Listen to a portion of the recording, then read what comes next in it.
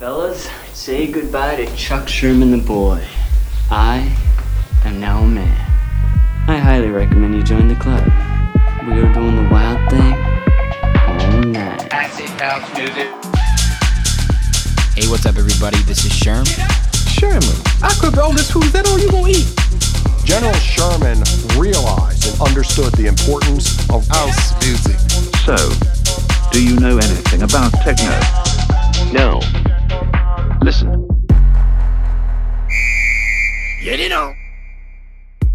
Yo, what's up, everyone, and welcome back to another brand new episode of Sherm in the Booth. I'm, of course, your host, Sherm. Today is Wednesday, September 1st, 2021. Wait. It's really September 1st? Sheesh. Well, just because summer's coming to a close doesn't mean that we're slowing down, because we have a big interview for episode 176. I am so excited to have the incredibly talented DJ producer Kaysen on for 176. Nick is truly an awesome person, and we had a blast getting his full story in this one. In 176, we covered the bases, and we started by talking about his early inspirations and influences. Born and raised in Southern California, Kaysen was always immersed in music and art culture from a young age. Eventually, he was exposed to electronic music in high school and almost immediately wanted to get involved in the community. He bought his first mixer in college and started producing house music until he made the jump to pursuing music as more than a hobby. Kaysen was born. Also really enjoyed talking about his discography so far. Kaysen is a super dope producer and continues to evolve his sound by clocking hours in the studio every day. He's put out some incredible music, including 2 EPs called Groove on Display and Beliefs via Get Twisted, a poppin' remix of Will Taylor's The Way with John Summit via South of Saturn, and most recently another incredible remix of Eyes Everywhere and Dread MC's Tell Them via Rock Bottom Records, and I heard that shit go off in the club a few weeks ago. To put it simply, this guy is a certified hitmaker who's just getting started. We also had a great conversation talking about his role as A&R of Repopulate Mars and South of Saturn. Kaysen has been involved with these labels since the early days and has played an important role in the massive amount of growth and success over the years. We went deep and discussed his role as A&R and process for approving new music, along with what they look for in new demos. Not only do they release incredible music, but they know how to throw a party. Mad love to Lee Foss and the gang. Kaysen was dropping knowledge bombs left and right throughout this interview, and I felt like I was talking to a lifelong friend the entire time.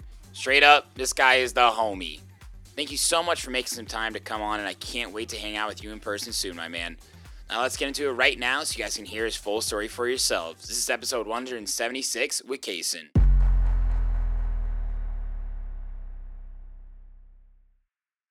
Ladies and gentlemen, hello, and welcome to a very fucking special episode of Sherm in the Booth. I am honored to be here today with Nick Summers, aka Kaysen. Kaysen, how the hell are you, my friend? I'm doing great. Happy to be here. How are you? I'm great, man. I'm fantastic. I'm so excited about this. Like I said, I've been doing my research on you for a while, and I've ended up down a few rabbit holes. And when I say I'm the biggest Kaysen fan in the world, I am. I literally am. I thought I was before, but there's something about when I listen to somebody's music that I'm going to interview, I really listen to it. I put on the good headphones. I run through the timeline of when you release music, and it's just so cool to see how far you've come really in a relatively short period of time. We were talking before we went online. The shit can take a long time to make it, whatever that even means. So Congratulations to you on everything you've accomplished so far, and the future is very bright for you, sir. I appreciate it. Thanks for taking a listen. Absolutely. I'm a huge fan. I'm a huge fan. Hell yeah.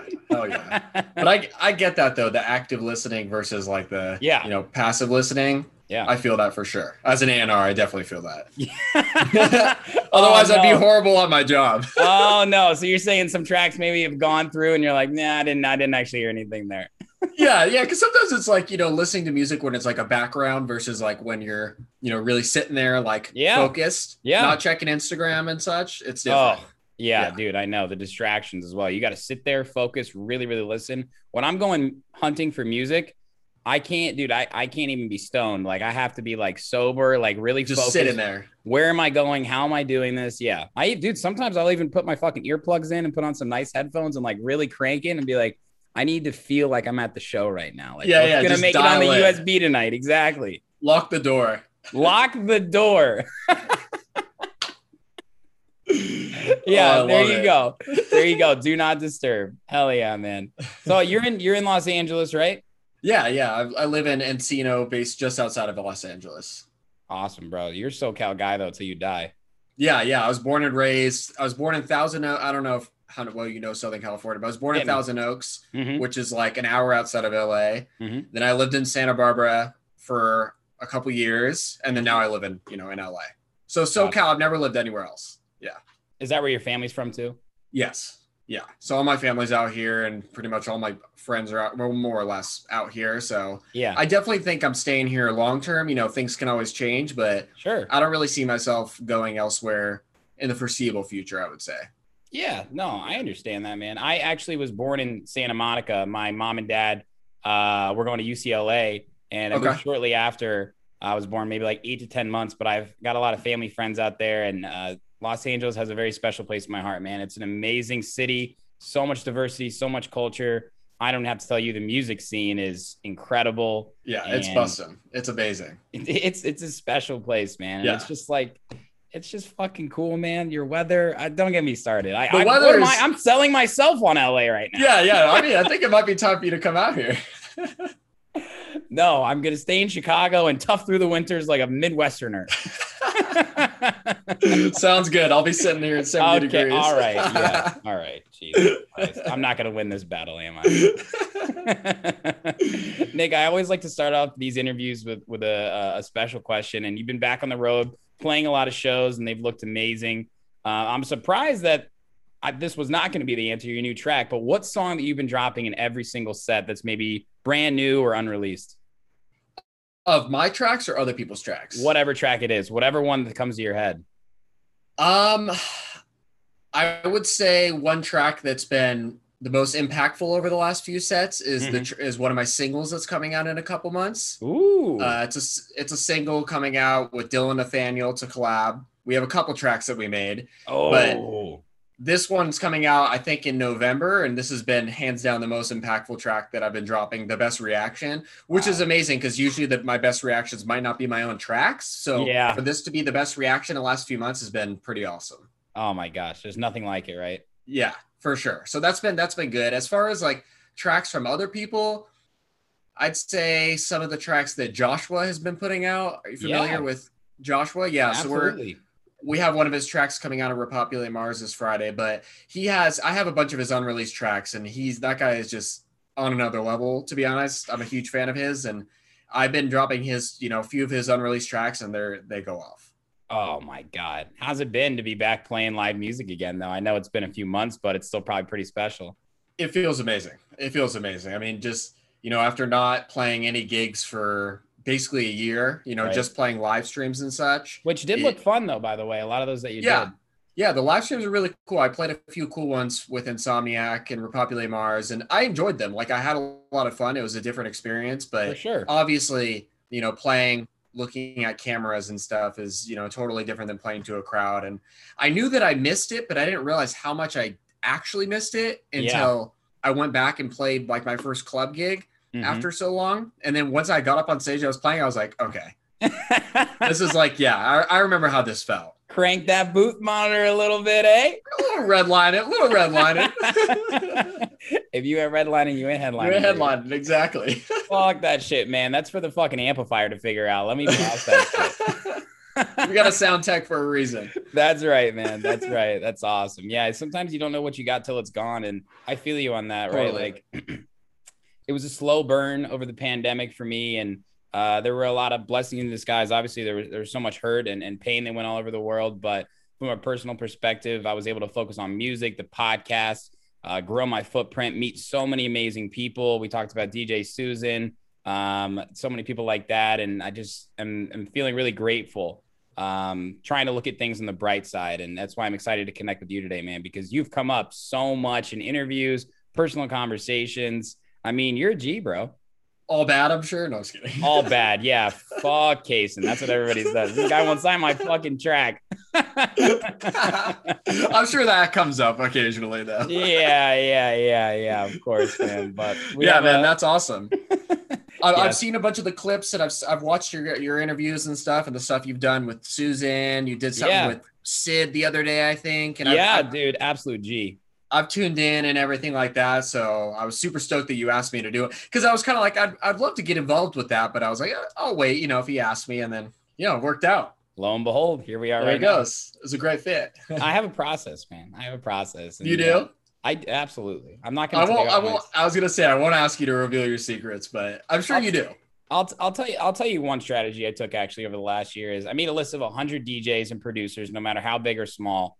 And you were on that list, and I just started reaching out to people like one by one, and not even being like immediately, hey, do you want to come on the podcast? But I think probably just as well as anybody how important relationships are in the music industry.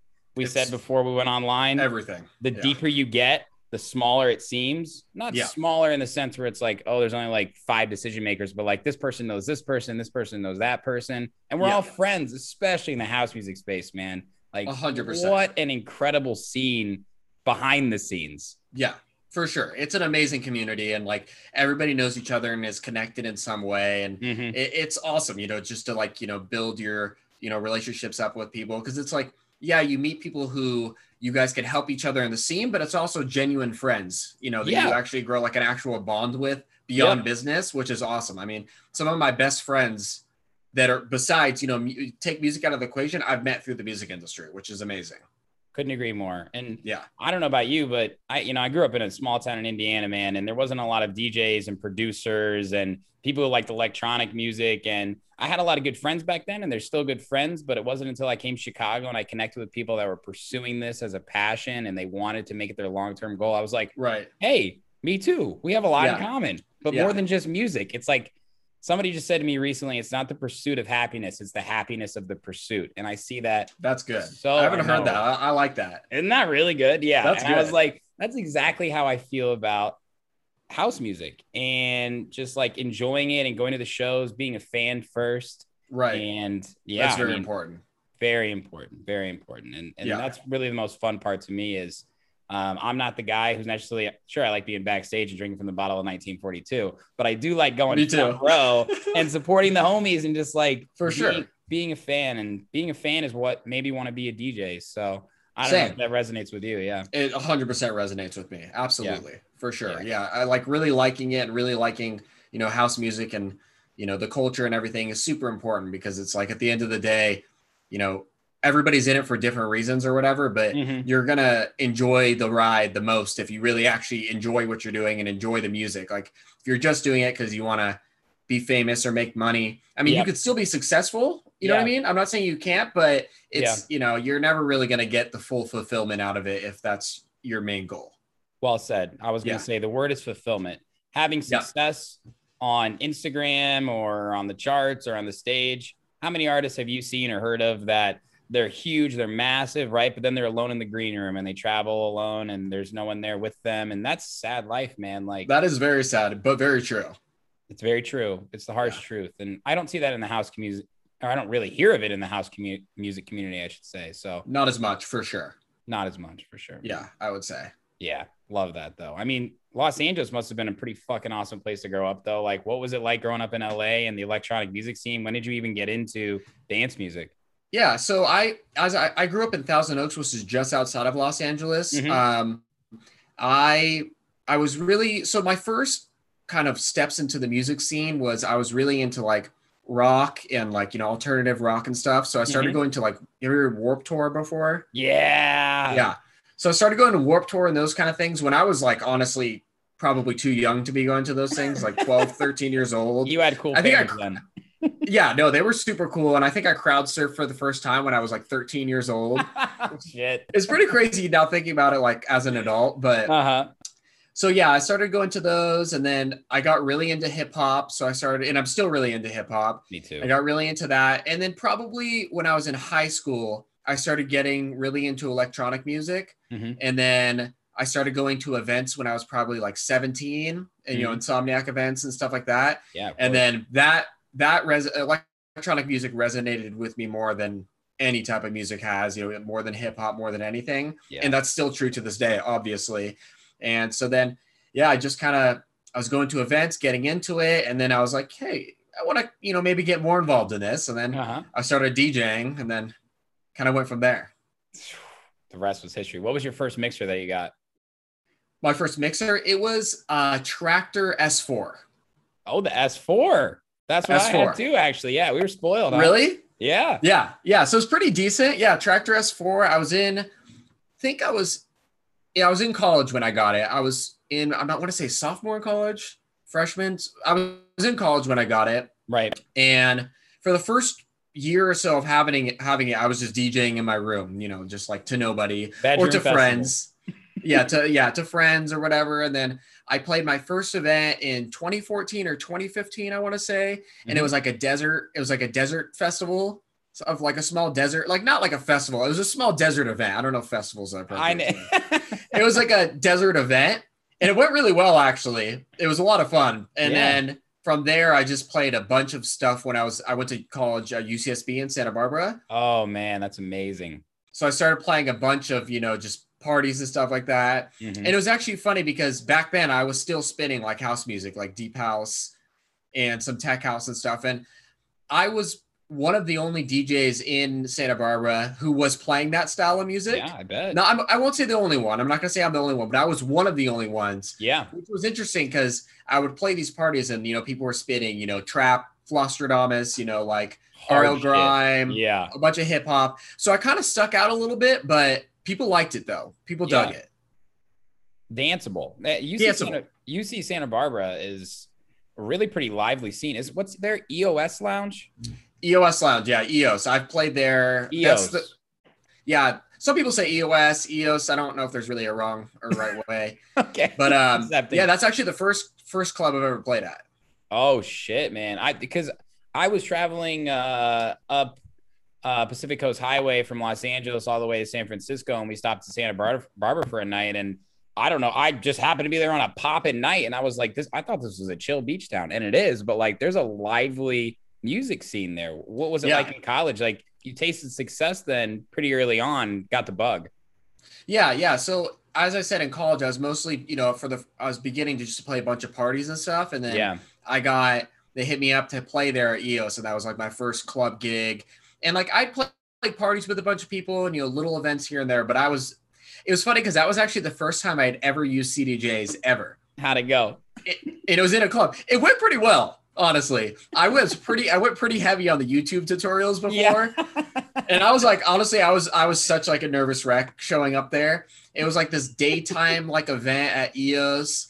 And the most nerve-wracking part was, I think it was Seven Lions. Seven Lions? Yeah, of course. He was there and he like was watching my set. And I'm like, and it was my first time playing on CDJs. And I was like, this is just, it was bad. The thing is though, it went well though. Like actually, I'm not going to say it went bad. It went well. It went fine, but it was, I was sweating bullets. Yeah. You weren't going crazy in the effects. You were just beat matching, being just absolute fundamentalist. Simple. Just trying to get to the finish line. Yeah, absolutely. I love that. I had a similar experience too. I went to IU, Indiana University, which is a big school, and we brought DJs in there, and that's when I started DJing. The first time I ever played on CDJs, I think I was opening up for Blau, and I was like, fuck, dude. Yeah, and he was like setting up his Ableton equipment as like I'm playing, and I'm just like, whew, there's a lot of people here.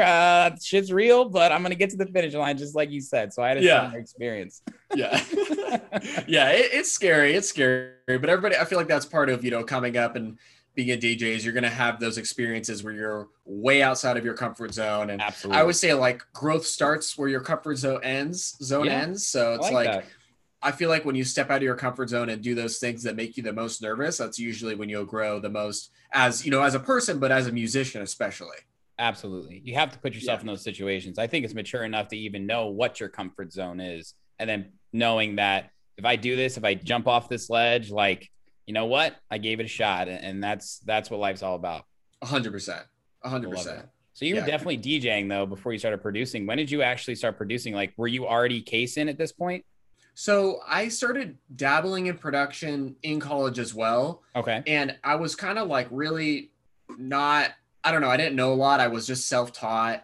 Mm-hmm. And I was in FL Studio for a while, just making really simple kind of house music. Dude. Yeah, we have a similar upbringing. It's a pretty program. It was fun. I was like, boop, boop, boop, boop. It was good. I enjoyed it. And then I got Ableton, in college, I dabbled in Ableton. I think I released like a few SoundCloud tracks, but I didn't start seriously producing music until I graduated college. Okay. And then once I graduated college, I was like, okay, I'm actually going to like try to actually learn the fundamentals and take this more seriously. Right. And then that's when I started seriously producing music. And then there was a couple year gap. And then I started really releasing, you know, stuff that I'm proud of. So what year was your first release? Because, you know, I try to do my digging here, man. I went SoundCloud mining. I found 2018 on Laza. Was that your first release in 2018?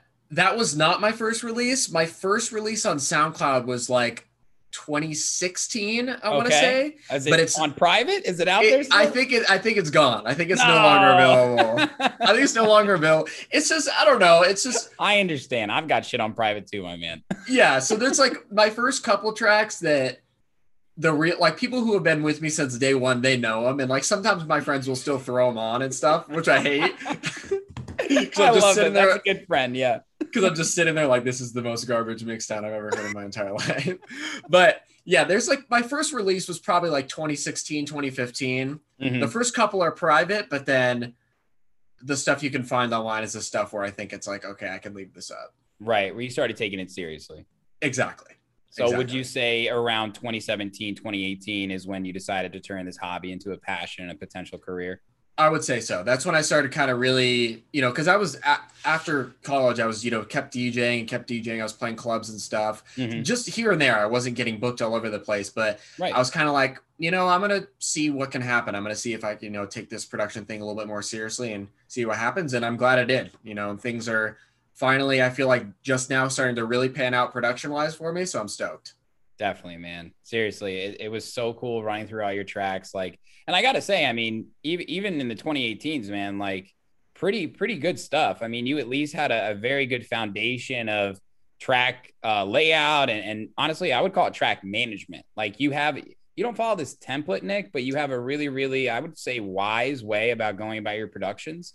I've listened to a lot of fucking house music, man. You know, This is episode 176, I think, right? Jesus. So I've had at least 100 house producers on here. I've listened to a fuck ton of tracks. I can only imagine. So I should probably be an A&R too.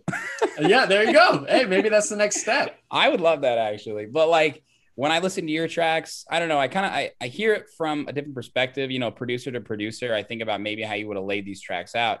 And that's why I'm so excited to run through these with you, man, because you've been really crushing it. And it's just cool to see someone like you continue to pursue and get better and better and raise the bar. Collaborations, remixes, originals. Congratulations to you, man. Like, seriously, very, very special producer. I appreciate that. I really, really do. Yeah, I got your back, bro. But the 2018 Feeling So Good and Like to Party. Let's check out one of Kaizen's first label releases. This one's called Like to Party off Laza.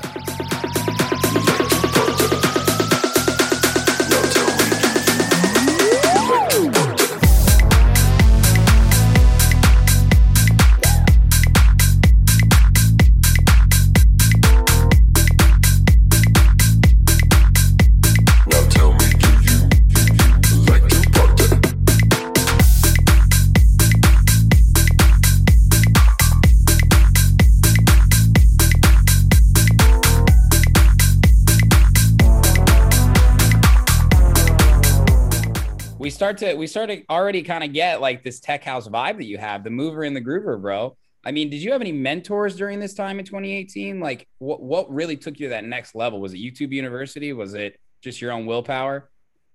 I would say it's my own willpower and YouTube University. I would say I never went to school for music or anything. And there's definitely people who have taught me stuff along the way. But if I'm being honest, I would say the majority of my production and mixdown knowledge I've self-taught, which is not, I'm not even trying to say that in like a, you know, like, a stunting way. I think, to be honest with you, if I could go back in time, I would probably have asked for more help from other people because I would have learned a little bit quicker. Right. But I am mostly self-taught. And about that time is when I was really diving into tech house. And that's about when Latman was really blowing up and stuff. And I was like a huge Lotman fan. I'm lucky to call him one of my good friends now, but I was a huge Lotman fan. So that was kind of when I was starting to like pivot more towards that like tech house. Real quick, he's like the nicest guy ever. Joe Bradley, right? That's his name? Joe, yeah. Homie. Dude, absolute. I talked to him on Holy Ship. Thought I was going to be 2 minutes. talked to him for 30 minutes. I was like walking away like that is the fucking one of the best guys I've ever met in general. He's one of the most genuine people I've met in the industry. I would say he's just, because I've seen the way he talks to, whether it's a fan or somebody in the music industry or a big person in the music industry. And it's pretty much the same across the board, which is important because if you're a player in the industry or you're like, you work for a label or you own a label or you're a big DJ, people are gonna, be nice to you a lot of the time. Yeah. But then like how they talk to people who are below them, like, fans, or I'm not saying you're below, but I'm saying like I've seen him talk to random fans where it's like they don't have anything really to offer him, and he talks, just as nice. So he's just a genuinely good guy, and luckily I've met a lot of people like that in the industry, those are the people you want to hang around and keep around. So true. He makes it. Like people like that, sometimes you think they're so far away, they're not reachable, but like seeing his success and meeting him makes it tangible. You know what I mean? Like 100%. That's a normal good guy. Like, I think I'm a normal good guy too. Maybe I can do this as well. Yeah.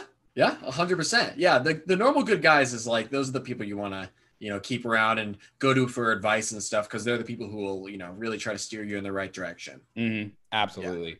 Yeah. It's funny you bring him up because your Hood Politics Wait All Night EP in 2019. Like I've had all the Hood Politics guys on the show before, and more than friends, Mike Clementi is a big Latman fan. And during this time they had a real, like Hood Politics has a certain sound, but they're not boxed in, to parallel to or repopulate Mars south of Saturn. There is a story we're trying to tell here, but it's not like every single track is the same. Not to maybe call out another label that releases the same song. Do what you're going to do. No, I know exactly what you mean. Yeah.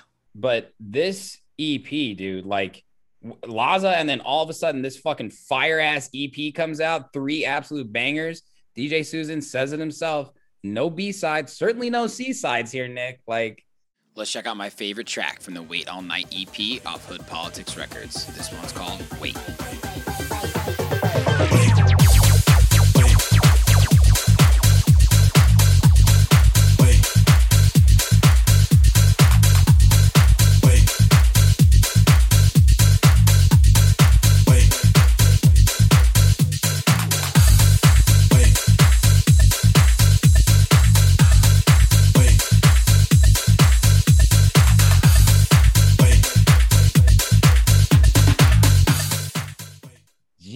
Dude, this one was so special. And I mean, how did it feel? Just like this was an up and coming label still at this point. Yeah. But distribution, the relationship must have meant something important to you, right? No, it was great because that was my first official release as far as like on Spotify, Apple Music, Beatport and such. Right. And it definitely got me a really good taste for like it left a good taste in my mouth for the music industry, I would say, because the Hood Politics guys and DJ Susan and Nutty and all them are like, I mean, I don't have to tell you, they're some of the nicest, most genuine guys you'll ever meet. Absolutely.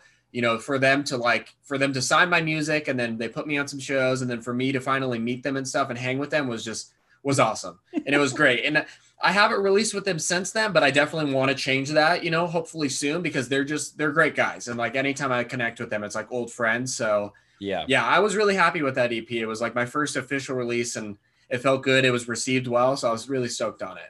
Yeah, it was awesome, man. And 3 tracks, a lot of DJs don't put out 3 tracks. I mean, let alone albums, let alone more than 2 tracks. And it was just really cool to see. Like, I don't know. I kind of felt the energy like you were ready to fucking release some music because there's a good pace you have on these tracks. It was a little bit quicker compared to maybe the Laza releases at least. And it just was well done overall, man. So I just wanted to appreciate that. Yeah. Sticks out in the Hood Poly discography, in my opinion.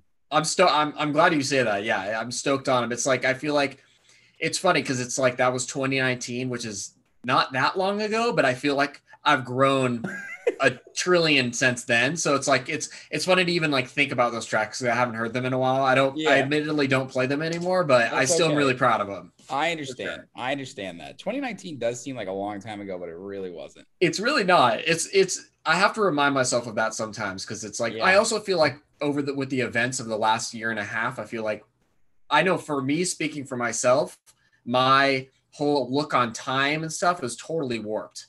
It's totally messed up. So true. The concept of time means something much different to me. It also, if you flip it, it's like inspiring in the sense that in a year or two, so much can happen. 100%. 100%. But as you said before we went online, man, you're not an overnight success. You're 10 years in the making success. Yeah, exactly. And that's how it is. Like a lot of times there's like a lot of, you might not get noticed to the general public until a certain point, but a lot of times there's a lot of work that goes before that. Absolutely, man. Most of the time. 9 times out of 10, I'd say. 9 times out of 10 for sure. I think that's a pretty good statistic. It's pretty accurate, I would say. I'm a statistician on the side, so that's pretty accurate. Love it, brother. So I want to ask you about your understated recordings release, Take Me. I think this is one of your most underrated tracks. And look, we're going back in this discography right now. I don't know if you play this track anymore, bro, but I hadn't heard this one until like last week. I immediately downloaded that shit because I love, like, let me think how to phrase this question. When producers like you who by the books maybe are a tech house producer really throw in different elements, new disco house, tech house, and this track has it all, man, all over this dope rolling bass line. And that's why I think it's so cool, because when I go forward in time to where you're at now, I don't know if you draw elements or inspiration from the track, but I really think you stood out with such a unique sound in this one. What was this track like for you? What were you inspired by? Man, I'm trying to like think back to making that track, because yet again, it seems like so long ago, but it wasn't. It was like 2.5 years ago. I understand. I just think that like the vocal, the Take Me, the vocal, I just kind of started with that. And then I know I wanted to make like kind of a groovy, rolly bass line with it. Yep. I'm like trying to remember how it sounds, to be honest. It's funny because one of my friends actually, just like we were talking about your friends playing old tracks, one of my friends was actually just over at my house, and he was DJing and he dropped it. And it was like the first time I had heard it in like 6 months or longer. I was like, oh, this is my song, huh? I know this song. But yeah, I don't know. It kind of just came really naturally and fluidly. And I felt like it was a good follow-up to the Hood Politics release. Yeah. And it was cool because I love the Understated guys, and they're just an awesome team. And it's definitely different than what they normally release, because they kind of go all over the place too with their sound. And it was definitely more of a tech house track, but they really liked it. And, they took a chance with it, and it was well received too. So I was really happy with that one. Yeah, I think it's a great track, and it's funny to fast forward to now. That's why I brought it up. Body Moves is it Aaliyah Solomon? Am I saying that? Aaliyah Solomon, yeah. I mean, this is like a steroid version of that, bro. Like it's got that new disco groove. It's really cool. The vocals are awesome. Let's check out this absolute heater. This one's called Body Moves by Kaysen, featuring Aaliyah Solomon off Understated Records.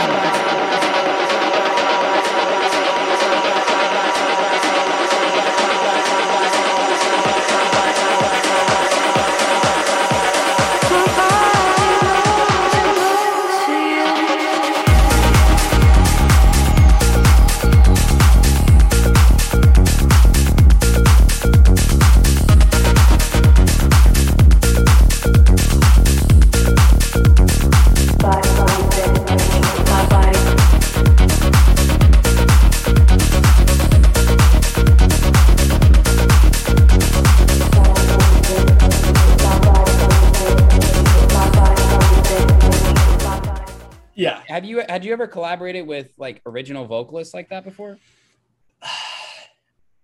No. Well, okay. So not in that sense. No. Okay. So on my Get Twisted release on Weekend, I have a vocal sample from Somi, but it's not, but that's just a vocal sample. It was just like a, whatever. As far as like a singing vocal, like, like actually that was the first time. Dude, so cool. What was the collaboration process there? I know sometimes somebody will have an acapella ready. Sometimes a producer will have a work in progress. What was the timeline like that for that release? I made the track, and then it was just, I got connected to her through a mutual friend, and just kind of said, see if she wanted to do something on it, and kind of just left it open-ended. And that's what she came back with. And I was just really stoked with the result. I mean, I didn't even really have to mess, like there wasn't any kind of pitch correction or anything. It just sounded really good right off the bat. Wow. And she's very talented, and it flowed really well. And that Body Moves is definitely one of my favorite tracks I've ever made. And I'm really, really happy with it. And it goes off when I play it. And it's different too. Like it stands out, which is kind of like why I like it so much. I feel like it's very different than other things. And yet again, it was cool to release on Understated because they're a great team and they kind of like to release stuff that's a little bit different. So I was really happy with it. I'm really stoked on that one. Really, really cool track, man. Very creative. And it's cool to see you collaborating with vocalists like that too. I think, that's the thing that makes house music so unique is a singer can do so much over a track like that, whether it be more left field or more traditional. And yeah, you gave her an awesome track to work with there, bro. Yeah, I appreciate it. Yeah, it's a lot of fun. That's like still probably in my top 3 of my tracks that I've ever made. Like as far as just what I like and like what I'm happiest with, that's definitely up there, I would say. For sure. You just mentioned Get Twisted, Groove on Display, and Believe CP. Bro. Yeah. They're what dope. The fuck? You brought up Weekend? That is a track. Well, we got to check this one out. It's called Weekend, featuring Somi off Kaysen's Groove on Display EP by Get Twisted.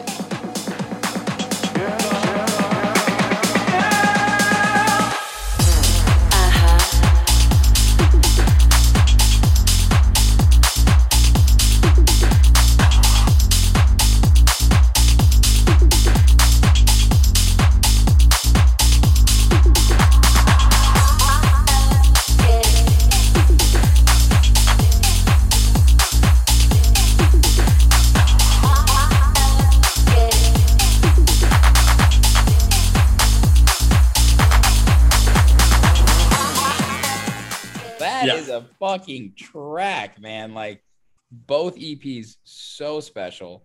And again, like we hear this one was released in 2020, right? So you've got a few reputable label releases out, but clearly your sound is stepping up. Did you feel different in the studio? Like could you kind of tell I'm getting a better knowledge of like the actual sound design process, like mixing, mastering, everything? Absolutely. I would say like, even though between 2019 and 2020 is 1 year, I would say the tracks I released in 2020 are a pretty major step up, I would say, as far as just like quality and just, arrangement and sound design and everything. Yeah. Just because, I mean, I work, I produce 7 days a week. I go really hard in the studio, and I know I don't release a ton of music, but I'm always working at it and I'm always trying to get better and stuff like that. So I feel like that's really kind of showed itself in my 2020 releases, and it's definitely going to show myself in my next couple releases as well, for sure. So yeah, I mean, Get Twisted is an awesome label. I'm really good friends with the Tough Love guys. They're really awesome. They've been, big supporters and, really liked my music from day one. So it was really awesome for them to sign 2 EPs. I definitely want to release with them again because it was a great experience. Yeah, I've only heard great things about their label, man. They're awesome. Good. And the label's super cool. Like Get Twisted releases some killer tracks. I mean, I think Susan's released with them. A bunch of friends have released with them, and it's always quality stuff. Always quality stuff. Yeah. It's just cool because I don't know. When I first put on some of those songs, I was like, man, I know something's happening. He was working in the studio. He felt something, a little bit of magic happen. Yeah. It's I definitely feel like my music, you can see where I took the steps up in terms of like, and not to like toot my own horn or anything like that, but like, I definitely feel like, and it's tricky because like as a musician, as somebody who's always learning and always trying to get better and always, watching tutorials and trying to improve, it's great because you're always getting better. But the tricky part is that sometimes the difficulty is that it's easy to look at tracks that you released, 6 months or a year ago, and you're kind of like, because you're kind of like, a little bit. I know. I could have done this better. I could have done that better. Yeah. But the one thing I will say is tracks from the beginning of 2020 till now, I play all of my music released from 2020 till now. And I'm really happy with everything I've released. I think obviously, yet again, I think I'm better than I was then, but everything I've released from early 2020 till now, I'm very, very satisfied with. Definitely. And I have a lot of people that aren't necessarily DJs and producers or in the back end of the music industry. And one thing that they always seem to be surprised by is how long it takes to get a track released on a label, right? So the track I know the most recent remix you did in a pretty short turnaround, but sometimes you can make a track a year ago and it just get released. And where you're at as a producer a year ago and now is like, I mean, what you just said, it could be worlds different. It's very difficult. And it's, when I was younger, I used to not be the most patient person, I would say. I was just very impatient as far as, especially when you're younger and you're just a kid. But I would say, like, as you get older, you get more patient. But, being in the music industry has definitely taught me patience like nothing else could, I would say, having to wait for releases and stuff. And when I first got started, it killed me having to wait for a label to release it. Nowadays, it still sucks, but I definitely I'm more okay with it and I'm more accepting of it, especially working at a label too. It's like there's a lot that goes into it and there's a lot of moving parts. So definitely being in the music industry, no matter what area of the music industry you're in, you have to be patient and you have to be able to wait and you have to love the music that you make enough that you're okay with it being released a year from now. Cause it's like, if you're not going to love it a year from now, then you probably shouldn't release it. Wow, that is some genuine advice right there, ladies and gentlemen. Clip that shit. Woo! Patience is a virtue. Absolutely. 100%. I couldn't agree more, man. I couldn't agree more. Now, it's time to get in some of the meat and potatoes here, man. Some of your best music, your South of Saturn Repopulate Mars releases. Just absolutely incredible tracks. The Will Taylor, The Way, the Casey and John Summit remix. Y'all gotta peep this one with me right now. This one's Will Taylor, The Way, and the John Summit and Kaysen remix off South of Saturn. You always jump right in, saying you're thinking that this is love, falling for me, falling for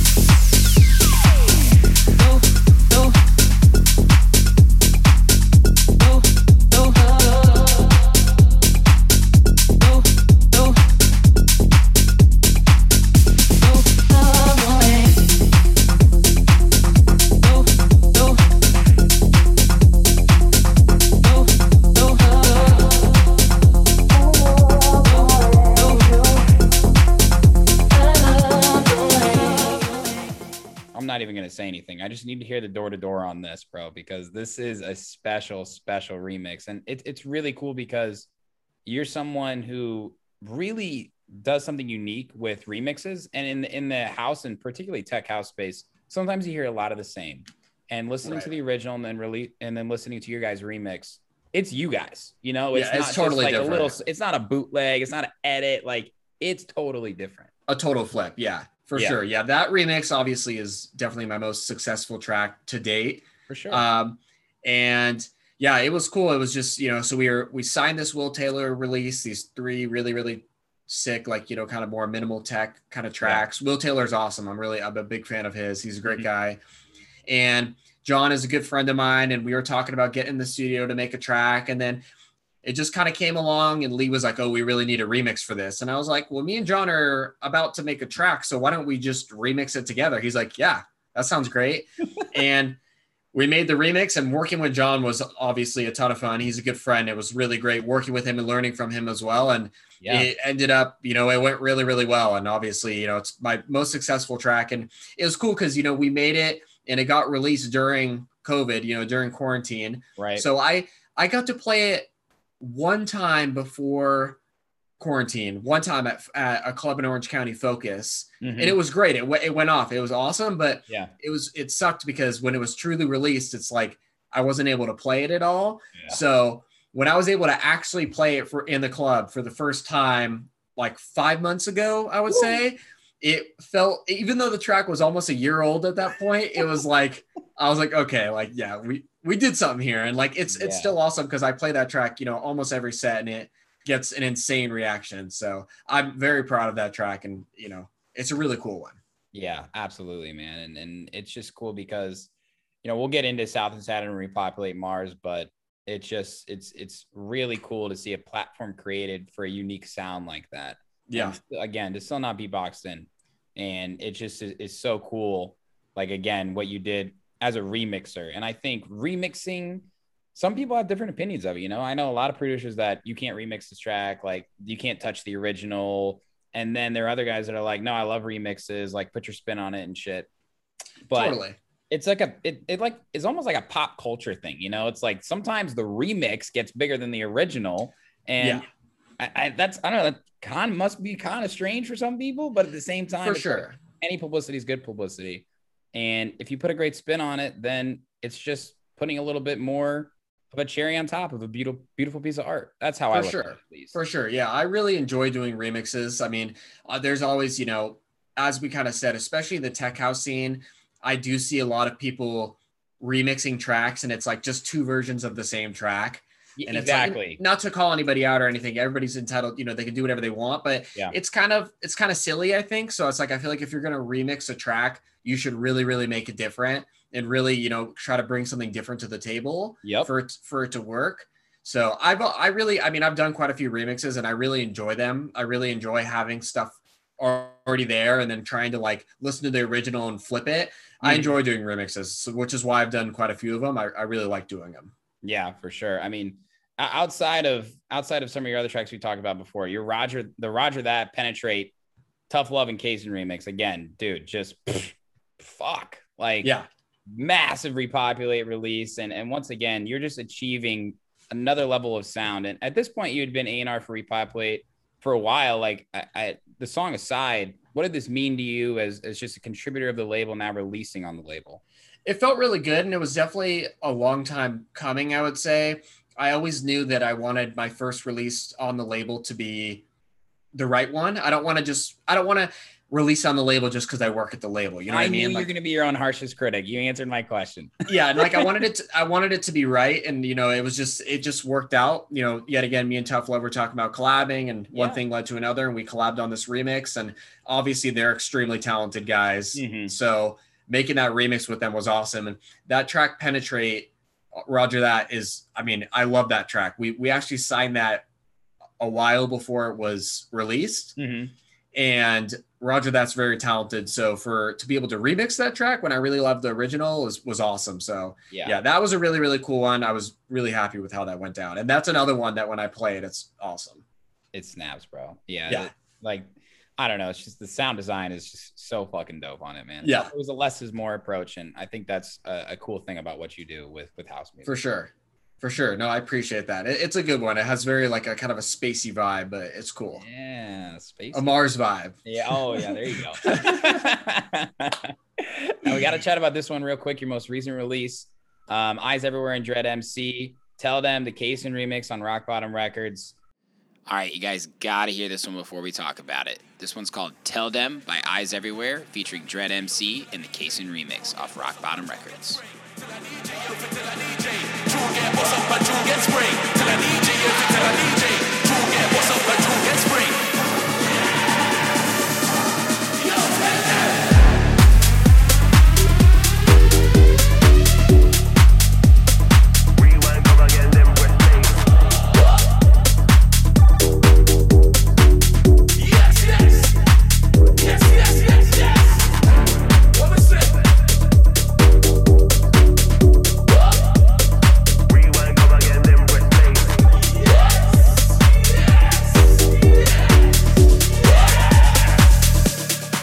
Dude, again, I gotta tell the story, bro. Like, DJ Susan dropped this at peak hour on a Sunday night at number 9 at Prism in Chicago, like the most poppin' spot to be for house music across the whole city. And I looked at him and I was like, "What is this?" And he goes, "Kaysen." And I'm like, dude. And I think I was listening to this song. I was like, "Oh yeah, this is jamming." And then in the second drop, you have this. I hear the sirens. I'm in Chicago. Yeah. In the second drop, you have this just like really subtle, just like synth stab. I'm trying to remember off the top of my head, but it's just so simple. And I'm just like, oh, just that little bit, that little extra 10%, Nick. I was like, God damn. Yeah, I know what you're talking about. Yeah, that remix that I just released like less than a week ago at this point. It was pretty recently. Yeah. I'm really, really happy with that. Definitely. I turned down a lot of remixes this year because I was really wanted to focus on, my productions and my collabs and everything that I have coming out and I'm working on. Right. So I turned down quite a few remixes, but then Eyes Everywhere, these guys, I'm good friends with them. We actually have 2 tracks that we have coming out and they're awesome. And they asked me, they're like, "Hey, I don't know if you want to do this remix." And the Dread MC vocals are so sick. So when I heard the vocals and like the synth stabs and stuff that they put in there, I was like, I have to remix this. Yeah, I have to. I can't say no. And Dread MC is obviously a legend and stuff, so working with his vocals was super sick. Yeah, it's an awesome track, man. Well done. And it's just like running through all your music and getting to this point with it. It's clear how much effort you've put in. Like, you don't have to release a ghetto blaster amount of music. Like, fucking love those guys, and they've been in the game for a long time. They just pump out tracks. When I see a producer like you, who like takes their time with the process, the releases are very well like manicured. Like, this one just speaks volumes about how far you've come, man. So congratulations to you. I appreciate that. Yeah, I'm really happy with it. And it was well received, and yeah, it's good. I have 2 gigs this weekend, and I'm extremely stoked to play it out and see how it goes. I think it'll go well, but you know, I'm stoked for it. You're gonna do the same face I did. Like, this shit fucking stinks. Who is this? Shazam my own track. Oh yeah. Oh wait, that's me. That's either the best publicity stunt or the cockiest thing I've ever heard. I'm not sure. Just Shazam it. This is me. Wow. Maybe I'll do it. I'll send you a video just for you. Dude, that's G. That's some G shit, honestly. Oh, I love that. Amazing, dude. Amazing. So we brought it up a few times before, your relationship with Repopulate Mars and South of Saturn. Your A&R, and before we kind of get into the label, I think a lot of people know the word or the term A&R. Can you maybe give us like the SparkNotes definition on what your role is and what you do on a day-to-day basis? Yeah, for sure. So at A&R, I mean, yet again, it depends on, who you ask and what label. Everybody has their own kind of, jobs for it. But for me, it's like, I would say I'm the link between the artist and the label. Okay. So for, when it comes to releases, I'm the link. So my day to day, I listen to all the demos that we get in the demo box. So I listen to all of them. How many? So many. We get hundreds a day, literally. Jesus. It's insane. It's insane. It's crazy how much we get. So I listen to all the demos from the demo box, and then all the demos that I get sent separately through artists that we've signed or artists that I know, friends. Mm-hmm. And then, I kind of filter through that, and then I pick the best ones and I kind of give those to Lee, and then he listens, and then we kind of chat, and then it goes from there. So I do that. But then besides that, I also am the link to the label throughout the process. So when we sign a track, I'm like the link, kind of, talking about timeline and about, social media and marketing. I kind of like in the bridge between the two, awesome. To kind of like, link everything together.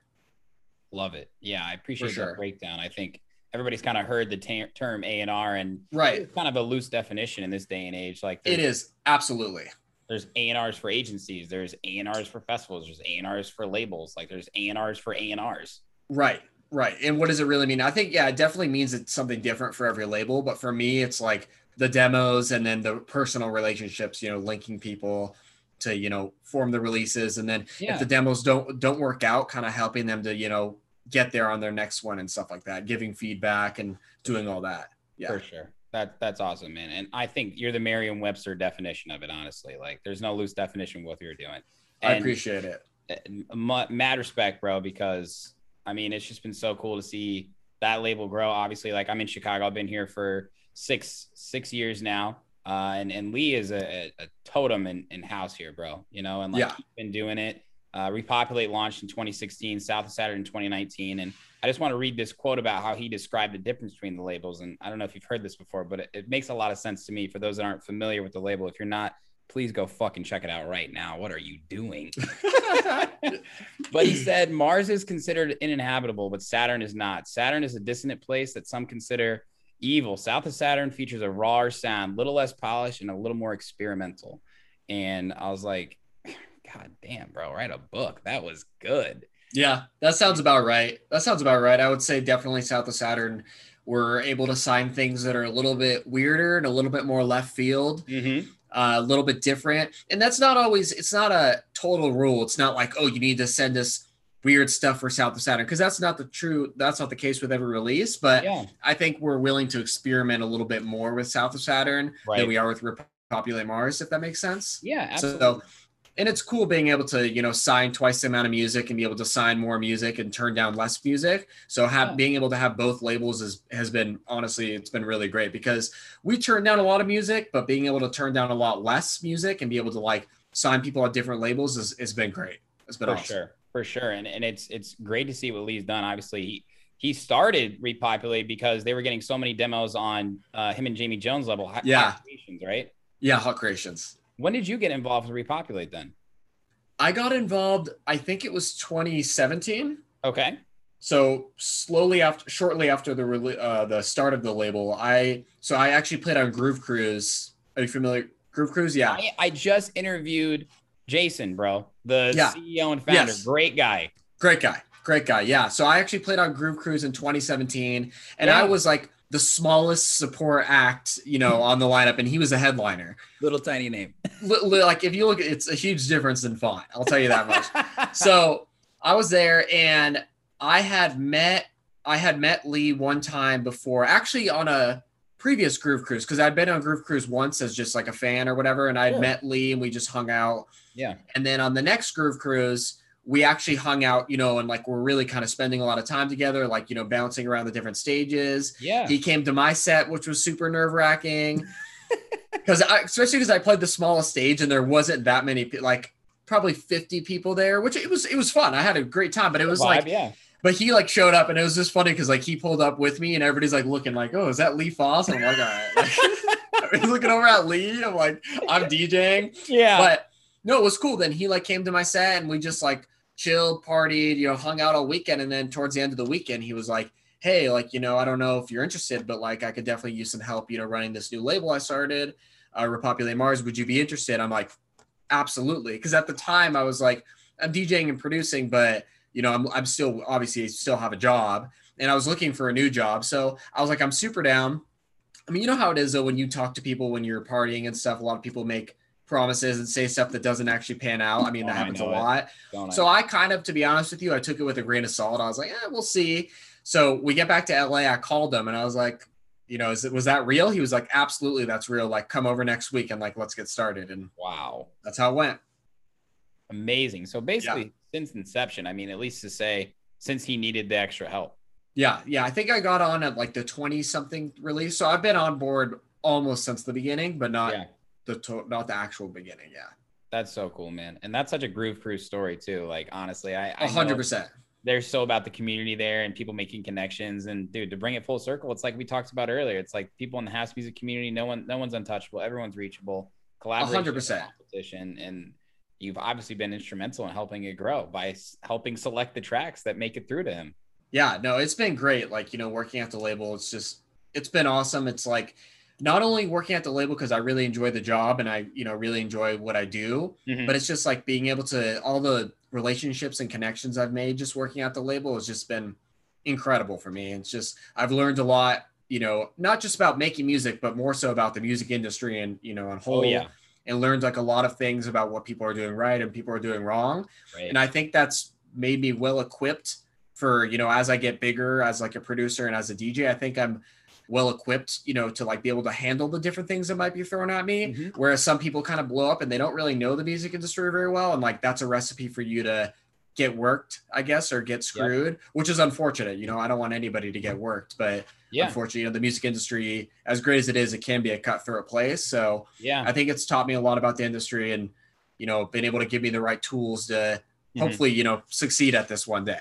Absolutely. I think you and I both know how important it is to understand the business side of the music industry, which is unfortunately something that a lot of artists either A, never learn, B, never get exposed to, or C, ignore. And that ends up being their downfall. And it's the truth of the matter. And we live in an adapt or die industry. And it's good 100%. It's good to see you taking the approach where you want to get involved, dude. You know what I mean? Like that's how you learn the industry. You get involved.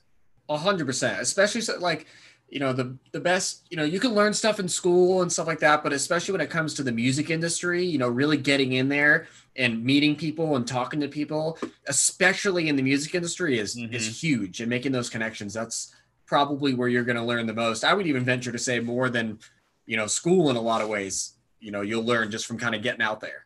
Definitely, man. Has there been any unforeseen obstacles? I'm sure there have over the past couple of years. And like, what are some things that you guys are like, I didn't expect this to happen. We got to figure a way out. At the label? Yeah, at the label, like as you've continued to grow. Because it's skyrocketed. Yeah, I would say just as we get bigger, just being able to like, manage as releases get bigger and we're releasing music from bigger artists, like being able to like, manage expectations and being able to like, make sure everybody's happy. Mm-hmm. And as our events get bigger, that's definitely been a huge learning process for like, as we throw bigger events, at bigger venues, there's a lot more that goes into it. Yeah. And, I don't know, just as you get bigger, especially with like stuff like, with sample clearing and stuff like that, mm-hmm. and kind of legal stuff behind the scenes, it's been a lot of learning. I've spent a lot of times, Googling stuff and learning about stuff that I didn't know about. Mm-hmm. So it's definitely we've been learning as we go in a lot of cases. And luckily we have our label manager, Leon, he's also the label manager of Hot Creations. And yeah, I've heard great things about him. He's a great guy and he knows a lot. I mean, he's been doing it for a long time, so he's well equipped to like, help us out with different things. But yeah, just learning as we go and stuff. And definitely there's been a learning curve with different things, but it's been great, and it's awesome. Like all these different things and all these lessons I've learned, I know regardless of what I'm doing 10, 15 years from now in the music industry, I know that those lessons I'm going to take with me for sure. Yeah. And I think it's so cool to see someone like Lee and Leon have success by doing something other than just DJing. And I think that that's something that's so important to understand is becoming a successful artist isn't just being a worldwide touring act. In fact, I don't 100%. Even know. We've seen so many people. You could do the classic Avicii example, right? Like there is a timeline or an expiration date on how much you can tour and how much you can continue to balance music and the brand and everything else. And there are other ways to make music or make money in the music industry and contribute to the music economy. That's something I think about a lot too. 100%. And it's like, I think where I'm at right now is good because I kind of get that creative outlet, through my Kaysen project, but then I kind of get like, the marketing and the management aspect through Repopulate Mars. Right. So those are kind of the both, like left brain, right brain kind of thing. So I feel like I kind of get both of those outlets through my two different jobs. Yeah. And it's been pretty great. And that obviously the end goal, obviously I want to, be well-known producer and release, music that does really well. But the way I look at it is if 10 years from now, I'm still kind of doing both, working behind the scenes and whatever, I'm totally cool with that. And I think that's probably a sustainable path because I don't know, like, especially it is being a DJ and being a producer. It's like a wave. Like, even if you're really, really well known, you're going to be big and then you're not going to be as big. You're going to be big, you're not going to be as big. So if you also, have, you own a label or you own a management company or you do this, then you'll kind of be able to balance out those kind of hills and valleys better. Whereas if you're just an artist, there's nothing wrong with that, but there's going to be times where things will get difficult no matter how talented you are. Yep. So true. So true. Because there's always the next big thing. And it's all about consistency. Now, I have so many people that watch the show that are DJs and producers, and being the head of A&R at a very reputable house label, you've given opportunities to well-known and upcoming artists, people like John Summit, Night Funk, big artists like Shiba San, Solardo, other guys like DJ Susan, Sid and West End, Kyle Walker, most recently King Topher. And, there's really, it's like, that's a little bit of everyone. And I guess like what I want to ask you is, what do you look for in a demo? And do you really even give a shit how big they are? We don't really give a shit how big they are. No. Yes, love that. We don't. Like, obviously, I'd be lying if, obviously you think about that. It's something that you definitely think about when you're like, obviously, if they have a base, that things are going to do better. But in the end, we don't give a shit. Mm-hmm. We've released music from people who are really small, even though we know they might not do as well because they don't have as big of a base. But at the end of the day, releasing quality music is number one. Yeah. And that's my number one priority. And I know that's Lee's number one priority. So that's why if you look at our releases and you looked at who we've signed huge artists, and we've also signed artists that you probably never heard of. 100%. So yeah, I think at the end of the day, something that's unique and, does something different, well polished. I mean, that's 100 times more important than you being a well-known name in the music industry. Way more important. Couldn't agree more. What are you looking for then when you're listening to new demos then? Is it something that really just sparks your ear, or what's something maybe recently that you've signed that said, this is different, I like this? Yeah, just something that catches the ear, something that it's tricky because it's like something that we would release that has the Repopulate Mars South of Saturn sound, but something that does something different. You know what I mean? Because sometimes people will send us demos and it's clear that they're trying too hard to be like some of the other artists that we've released, like the John Summits or the this or the that. Yeah. And it just comes off as really inauthentic. Yeah. But on the other end, we'll get some demos that are like, okay, this is a sick track, but like, you know, this, I don't really know how much you listen to our catalog because this is just, you know, not something we would release. Yeah. So I think there's like a kind of a fine line between the two. Yeah. You know, definitely listen to a label's catalog before you send something. So you kind of know, but you gotta be unique. You know, we're looking for something that's unique. This does something different. It's like, if you're gonna, I don't know, like, for example, like the whole party tech sound with the big synths on the drop, we kind of got away from that when it was kind of blowing up, just because we felt like it was kind of being overused and kind of overdone a little bit. Totally. And it's kind of like, we're still down for that sound, but it has to be unique. It has to be different. Like what new does it bring to the table? So I'd say uniqueness and polish, like something polished that's unique, is number one. Yeah, for sure. That's the most important. And that's the number one thing I'm looking for. And I know that's the number one thing that Lee's looking for, is unique, polished, something that's going to do well in the club, but also stuff that is going to sound good in the car and at home, and that you can stream and just, you know, chill to. I like that. And I think that's the really cool thing about Repopulate. You know, I've interviewed so many different label owners, and I love asking that question because in one way or another, everybody cares the most about the music, which is why I have those people on the podcast. They're contributing to the music community. They're trying to make an impact. And I think, you know, that's how you guys feel about it too. But what you guys do is you tiptoe that line. I mean, look, dude, your remix with Summit that was released during the pandemic, that shit racked up over 100,000 motherfucking plays when there were no shows going on, bro. You know what I mean? So like that speaks numbers about the label, but also you have massive tracks from the likes of like Shiba San that absolutely blast a crowd. You know what I mean? Next level. And I think that's so cool and difficult at the same time. But again, what makes you guys special is being able to tiptoe that line between streamable and playable. For sure. And that's very important, especially in, you know, today's age. It's like, if you have a track that's too club focused, then it's like, that's, you know, it's going to go off in the club, but it might not be the best to listen to at home. But then if you have some stuff that's a little bit too cookie cutter and it streams great and it's really whatever, but then in the club, it's not, you know, whatever. And there's no right or wrong, you know, answer to music. You know, everybody can do whatever they want, but being able to tiptoe the bounce between the two is something that we try to do. And I think as an artist, it's something that's really important. If you want to be successful, it's like, especially as somebody who makes tech house, you know, you got to make stuff that's going to pop off in the club, but you also need to think, is this going to pop off in somebody's, you know, Acura when they're driving to work at 7 a.m.? Because it needs to pop off in both things for you to gain fans and for the tracks to do well. It does need to pop off in somebody's Acura with a busted subwoofer and the Uber. 100%. And the Uber drive, you're in the Uber for way too long. I was in an Uber recently.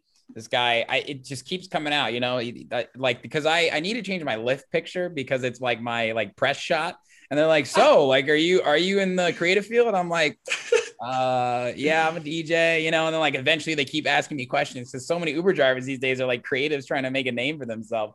Yeah. They're like, oh, so you have a podcast? Cool. Like, let me show you my music. And I got in this guy's Uber and it was supposed to be 10-minute rides. It was 45 minutes. He showed me all of his tracks and he had a busted subwoofer in the bag. And I was I'm like, bro, like, how do you not hear that? And you like want to be nice. You don't want I'm trying to be so nice. Yeah. He's like, all right, I'm gonna message you. Like, I'll come on your podcast, bro. No problem. I'm like, yeah, for sure. It's so hard to be nice. Like, I know you probably have to say no to even a lot of friends and stuff too, right? Like, listen, it's not the right fit. You know what I mean? Yeah. Especially being like an A&R and stuff, like being able to like, you know, learning how to say no and be able to like turn people. It sucks. Like it always kind of hurts me when I have to do it, but I have to do it a lot and I have to do it to even people who I'm good friends with. But at the end of the day, when you're a musician and like when you're making music, no matter how good you are, no matter how talented you are always going to have people saying no. Always. You're always going to get demos turned down. There's always going to be people who reject you, who don't like your music, people who say, you know, 100 people vibe with your set, but then 10 don't. It's inevitable. You can't make everybody happy. So you just got to be happy with the stuff you make and you got to be happy with yourself. And if somebody say no, you know, just keep it going, keep it moving. How many stories have we heard where you get 99 no's and 1 yes? Just keep pursuing and make sure you love what you do. 100%. I mean, and there's so many artists that have released on Repopulate or South of Saturn that we've legitimately turned down 20 times or more. And then they finally sent us the track that was right. Wow. And it happens. Like I just recently got a track signed like 3 or 4 days ago to Sink or Swim. Nice. Congrats. Which I'm super stoked on. Comes out in November. Woo. Really excited.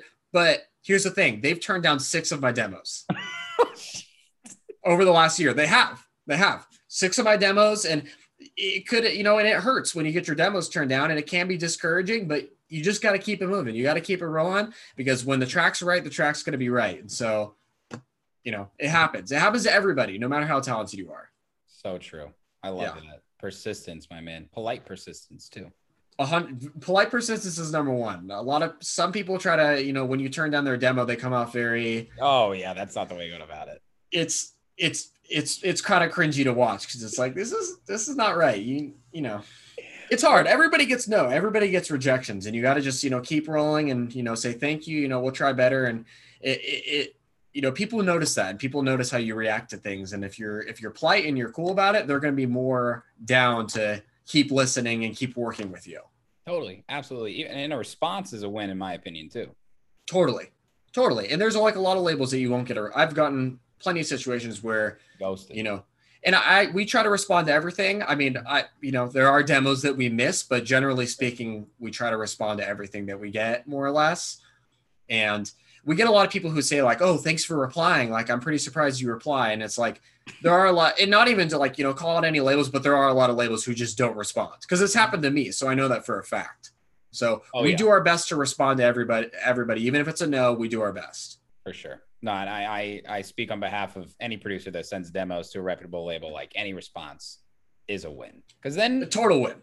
Usually they respond and it's like someone like you. It's like signed Nick, and it's like, hey Nick, like, thank you so much. Like, I appreciate it. Any feedback, blah, blah, blah, whatever. And then all of a sudden, years later, like you said, 20 demos, Nick, this is the one. And you're like, this is the one. Let's fucking go. Totally.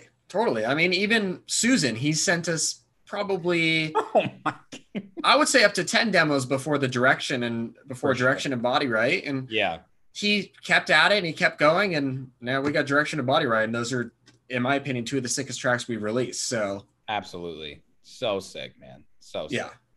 Now I know you have a few minutes left. I want to ask you a question that I've been asking a lot of more people our age in the house music industry, but have a really good appreciation of where it's at right now.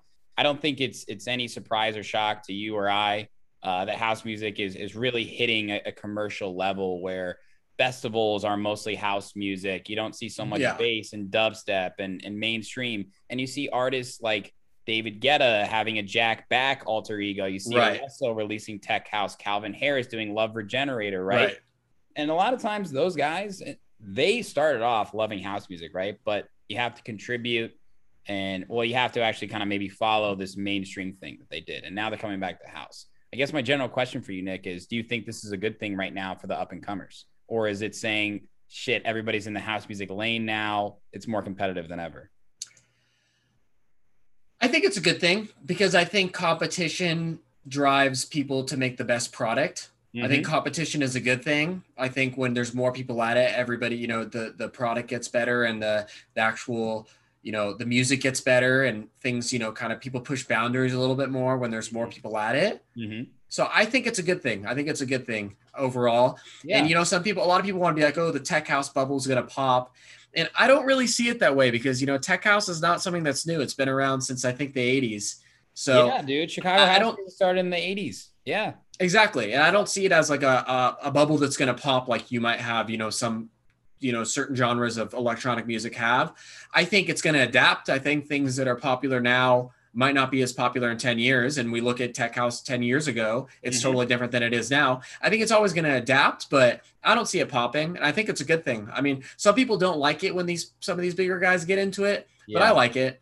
I like it as long as they kind of pay homage to the roots, and and they're willing to help lift up the smaller artists, and they're willing to kind of, put in the work, as long as they're not just trying to like sell it out and just trying to make it all about them. 100%. If they're trying to like, contribute to the culture, then I'm all about it. Even if it is somebody like a David Guetta or a Calvin Harris, like as long as they're contributing to the culture and trying to lift other people up, then I'm all for it. I couldn't agree more. And I think they are contributing to the culture, because, I remember getting into the EDM world, call it in 2011, right. Yeah. And you see people that are growing as artists, and then all of a sudden Afrojack plays their track on the main stage of Tomorrowland, and then their career catapults, right? Exactly. Now that's just been given to house music artists. Tiesto might play your fucking track. Like, that's huge. And I agree. Massive. We encounter a lot of techno and house elitists. Like, this is our industry. Don't come into it. Gatekeeping. Right? Gatekeeping. Exactly. I hate it. I hate it. We hate it. And I think too, the reason it's become so big is our generation. We still love the music so much, but we can't jump like we used to, but we still can dance like we used to. And that's 100%. 100%. Yeah. The gatekeeping is always so silly because it's like, I don't know, not to sound corny, but it's like music is the universal language. Yeah. It's something that everybody can understand, and it's something that's across the world and it's worldwide. So I think gatekeeping and trying to push people out of certain scenes, I think is so silly. It's like, it's great. And it can really kind of give people purpose, and you can meet a lot of people through it. And I think it's awesome. Yeah, I completely agree with you, man. And I'm glad we're on the same page. And honestly, everybody's been on the same page, big or small. And I think that question and your answer speaks numbers about where we're at in the industry too. Just speaking from your experience and the circle you're surrounded in, man. Yeah, I appreciate it. For sure, bro. Hey, listen, collaboration over competition. I can say it again and again. Yeah, everybody can win. You can lift people up. Everybody can win. Somebody's success is not your failure. And I know it's like, sometimes you look at, especially in the age of social media, you see people getting a big booking or a big signing. It's normal to feel a little bit of jealousy. You're a human being. Like, you can't, whatever. It's okay. Everybody gets it. I get it. Everybody gets it. I know it for a fact. But I mean, everybody can win, and, everybody can succeed, and it's going to happen. It's going to happen for everybody if you keep at it in some form or another. So I love it. I'd rather look at it as like a family than like as some competition where everybody's trying to one up each other. It doesn't have to be like that. Yeah, absolutely. Yeah. And I mean, it just goes to show this is our first time really talking right now. And you feel like a real friend to me, man. And it's just based upon the love of house music together. 100%. It brings people together. I mean, it's like the universal language. You meet so many people, and it's like you can connect with them over that so quickly. It's awesome, man. It's awesome. I love it. Amazing. This has been such a fun interview, Nick. Before you go, what can you tell us about what's coming up over the next few months? Yeah. So my next two releases, I have a single coming out on Sid's label, Night Service Only. Oh, I know you just had him on, right? Yes, bro. Yeah. That's huge. Yeah. So I got a single coming out on his label in mid-October. That one I'm super stoked on. This has been another one that I've been playing, and it's just been insane. He only signs music he'll play in his live set, so this has got to be a heater. Yeah, I don't want to like overhype it or anything, but it's a heater, and I'm really stoked on it. And then a month after that, I have a single coming out on Sink or Swim. Wow. So those will be those will probably be my two biggest tracks, I would say, more or less. And then I have a bunch of really, really cool stuff coming out in early 2021 that I can't talk about yet. But for now, those two. It's almost 2022. 2022. I don't even know what year it is. I feel like we're in like month 20 of 2020. Do you know what I mean? Like, I feel like it's just been 100%. One long year. Dude, the summer didn't even happen. It was like all of a sudden it's summer. It's gung-ho. It's too fast. Time needs to, yeah. It's like the Noise You song. You don't realize you're in the moment till it's a memory. Dude, God. It's so accurate. It's so true. They're spitting facts on that song. That track is so good. It's really good. I love it. That's awesome, man. That's awesome. That's going to be so sick. I'm excited to download those tracks and put them on the USB immediately because you're that type of motherfucking producer, bro. Give him a rinse. I'll give you a little preview. I'll send them over. I got you. It's the power of the podcast. I'll give you the Sherm special. Hell yeah. Kaysen, this has been so much fun. I really appreciate you taking some time. I look forward to meeting you in person as soon as possible. And just keep doing what you're doing, man. On behalf of the music community, what you're doing as an individual producer and your contribution with Repopulate Mars and South of Saturn, it means a lot. And I know you know that, but I just wanted to remind you. Yeah, I appreciate it. This has been an amazing interview. Thanks for having me on. It's been great to kind of chat about all this. And yeah, I really appreciate it. It's been great. You're good at podcasting, bro. You're a very good speaker. Very well spoken. Thank you. This is actually my first long podcast that I've ever done. I've done short, like 15-minute ones. We're just taking a road trip, bro. From Santa Monica to West Hollywood and during traffic. Just chatting. We're just caught in rush hour right now. I love it. Oh yeah, brother. Well, you have a good day. Enjoy your dinner. I'll talk to you soon. And for everybody that's listened all the way through, thanks so much for tuning in. Thanks, man.